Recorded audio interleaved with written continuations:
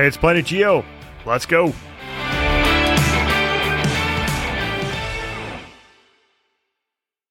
Hey, today we are really excited. We have an excerpt from an interview with Dr. Nidal Nassar, who is a PhD industrial ecologist. Dr. Nassar is the chief of the U.S. Geological Survey's Materials Flow Analysis Section, a leading member of the U.S. National Science and Technology Council, and in 2019 won the very important Presidential Early Career Award for Scientists and Engineers. Dr. Nassar is an expert on critical minerals and how they flow through our societies. And tune in next week for the full interview with Dr. Nassar. Remember, follow us on social medias. We are at Planet Geocast. Send us an email, planetgeocast@gmail.com. And we have a new website, www.planetgeocast.com. Check it out. You make, in the presentations and the papers I've seen of yours, you make these amazing flow charts. I don't know if they're waterfall charts or kind of flow charts, but they're beautiful. And they're basically like take one element or one critical mineral and track it. And you have the bandwidth is proportional to the amount of that material at any given process. So you go from mining to, consumer end products to recycling, and some recycling loops back around and gets put in at different stages of the element's life cycle. But they're absolutely beautiful. I was blown away by, I think I saw a tantalum one and a ruthenium one. These are so cool. So I think, Chris and I want to kind of talk about these a little bit because they're just really impressive.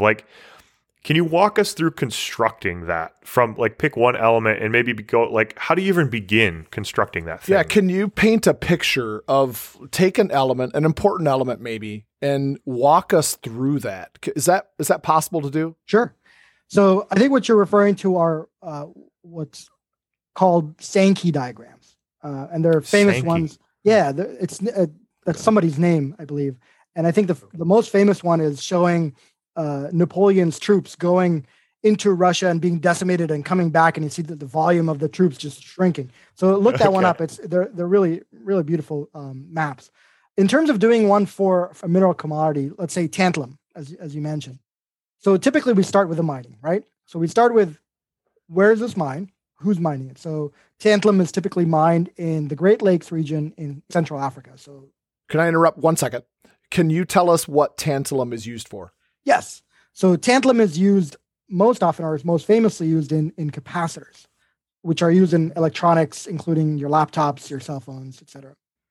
All right. Okay. Sorry. Go ahead. Yep. No, that's good. So tantalum is mined in the DRC, so Democratic Republic of the Congo and Rwanda. It's pretty fuzzy regarding what's going on there. You may have heard of the Dodd-Frank Act that was passed by Congress over a decade ago, I guess. Part of it requires that U.S. companies identify where they're getting they call them the 3 TGs. So tantalum, tungsten, tin, and gold, right? So these are the 3 TGs. So tantalum is one of them. And so it's there because of the issue of conflict resources. So you may have heard of the movie Blood Diamond. Oh, yeah. Sort of the same issue with tantalum, the concern about quote unquote artisanal mining. There's a lot of that going on in the DRC. A lot of concerns about child labor, a lot of concerns about instability in the region because of what's going on there. So a lot of it gets mined in the DRC and then gets shipped off, typically through a port in Tanzania, and it goes off to China. And so we have folks on the ground from our survey. Typically, during the pandemic, we've traveled a lot less, as you can imagine, trying to understand what's going on in the industries of those countries. We also send out surveys to thousands of companies to understand, how much they're producing. So we get that information either directly or indirectly from those primary sources. So this is not reviewing company quarterly earnings reports or something like that. You're sending people to go check on the ships that are sending them out because you just don't really know how much is coming out of these types of mining activities. Is that what I'm kind of getting here? It's a combination of sort of all the above, especially for things like tantalum where we have limited visibility about what's going on. So we do look at company annual reports. We do send out surveys to try to understand, well, can you answer these questions for us about how much you're producing as a company?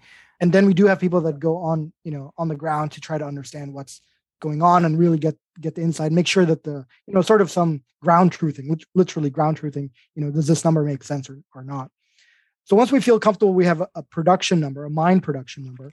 We then try to track Typically, this is going to be in a form of a mineral concentrate. We typically try to track, where is it flowing from there? A smelter might be nearby, or it might be, across an ocean.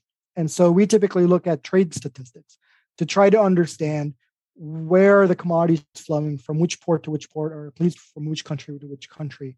The problem often with these minor metals is that the trade codes are not granular enough, right? So they might be lumping several commodities into a basket because the volumes are so small, or the monetary value is just so little. So nobody cares to spend enough time to say, well, this is tantalum and that's niobium, right? And oftentimes they combine weird things together. So I think like tantalum is actually, I wish it was combined with niobium. It's typically combined with like vanadium and elemental boron. It's like, who made this decision? Yeah. Wow. Okay. So we're tracking the ore around, and then consumer goods, the consumer end of it is, I mean, how are you like putting a finger on that amount? Yeah. So we do a lot of sleuthing, right? So we're trying to put a puzzle together and try to piece it together to say, okay, we have this market report that says this much. We have information regarding these industries and what they consume, and we can try to do sort of an intensity metric to say, okay, well, this many vehicles are being produced in the United States. We know the average content of a vehicle is this, and we can sort of parse it out to say, well, this is the expected amount that might be in said product. And once we have that number, then the question is, okay, the product is now in use. And we use what is called a lifetime model to say, okay, your cell phone or your vehicle is going to be in use for a certain number of years, and then we expect it to come out of use. And so, again, it's a black box because nobody's reporting a lot of this information. So what we need to do is provide a lifetime distribution to say, okay, a vehicle typically lasts 15 years, plus or minus maybe 5 years. And so we build our model to say, it's like a little system, right? So it entered this year, we expect it to come out in 2030. So that's coming out of use. And then we need to figure out, so if we're looking at the snapshot in time today, we may or may not get statistics regarding what is actually being recycled.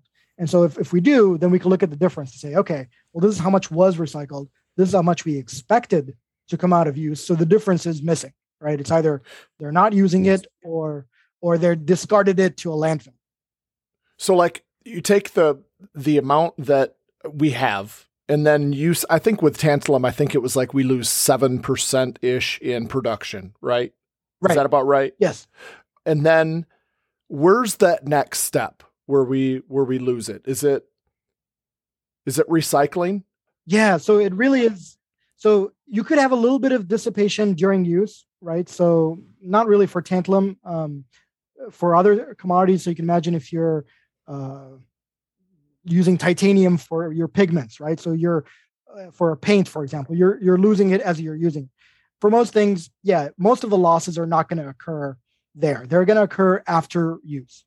So what we call end of life losses. So after you use them, it may be discarded. Either it's collected or not collected. If it is collected, you go through some sort of recycling system that then brings it back. Yeah. So like that would be your cell phone sitting in your drawer, right? End of life use. It's taken out because nothing happened to it, right? Exactly. So it's no longer being used, but it's also not in the recycling system and not being utilized again.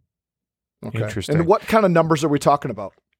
I think for tantalum, the overall recycling rate is less than 20%, like 18% of tantalum that's coming out of use is being recycled. Wow. That's a shockingly low number. Would you agree with that? Like, yeah, and it's actually probably one of the better ones. Really? I think for some of the base metals, you may be getting up to 50, 60%. That's amazing.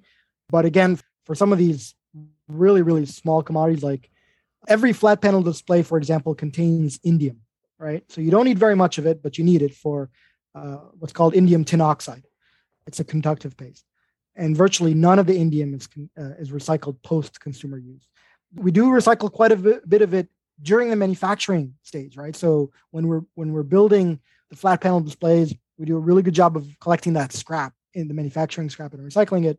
But after use, it's not recycled. Because they end up where? In a landfill? Pretty much, yeah. Wow. Or if the panels get recycled, they're not going to get recycled for the indium. They'll get recycled for, again, the things that matter monetarily, copper and the precious metal. Okay, so should there be a recycling program for this kind of thing with flat panel screens? Like, should there be something for this? I think it would make a lot of sense.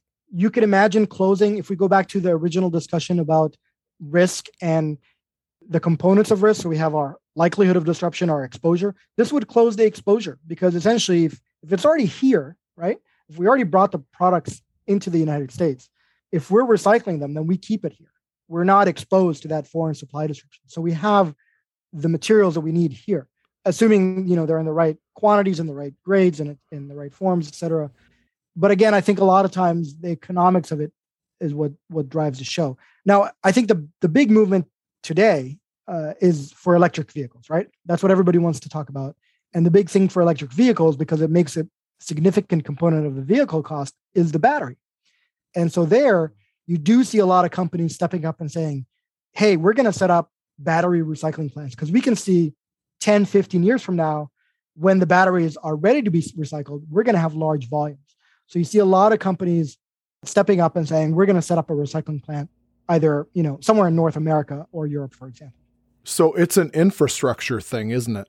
It is. It's absolutely an infrastructure thing. It's a logistics thing. In addition to, of course, there's always going to be technical issues, but oftentimes when we get the material, we often have ways to solve the technical issues of how do you actually get the material that you want out. Hey, that's a wrap for the preview. Join us next week for the full interview with Dr. Nidal Nassar. Olivia Leone is our social media intern. You can follow us and see all of that content at our social medias at Planet Geocast on Instagram, Twitter, and Facebook. Send us an email, planetgeocast@gmail.com. Please hit that like, follow, subscribe button. Those really help us with the algorithm. Most of all, share with your friends. And you can visit our new website, www.planetgeocast.com. Take care.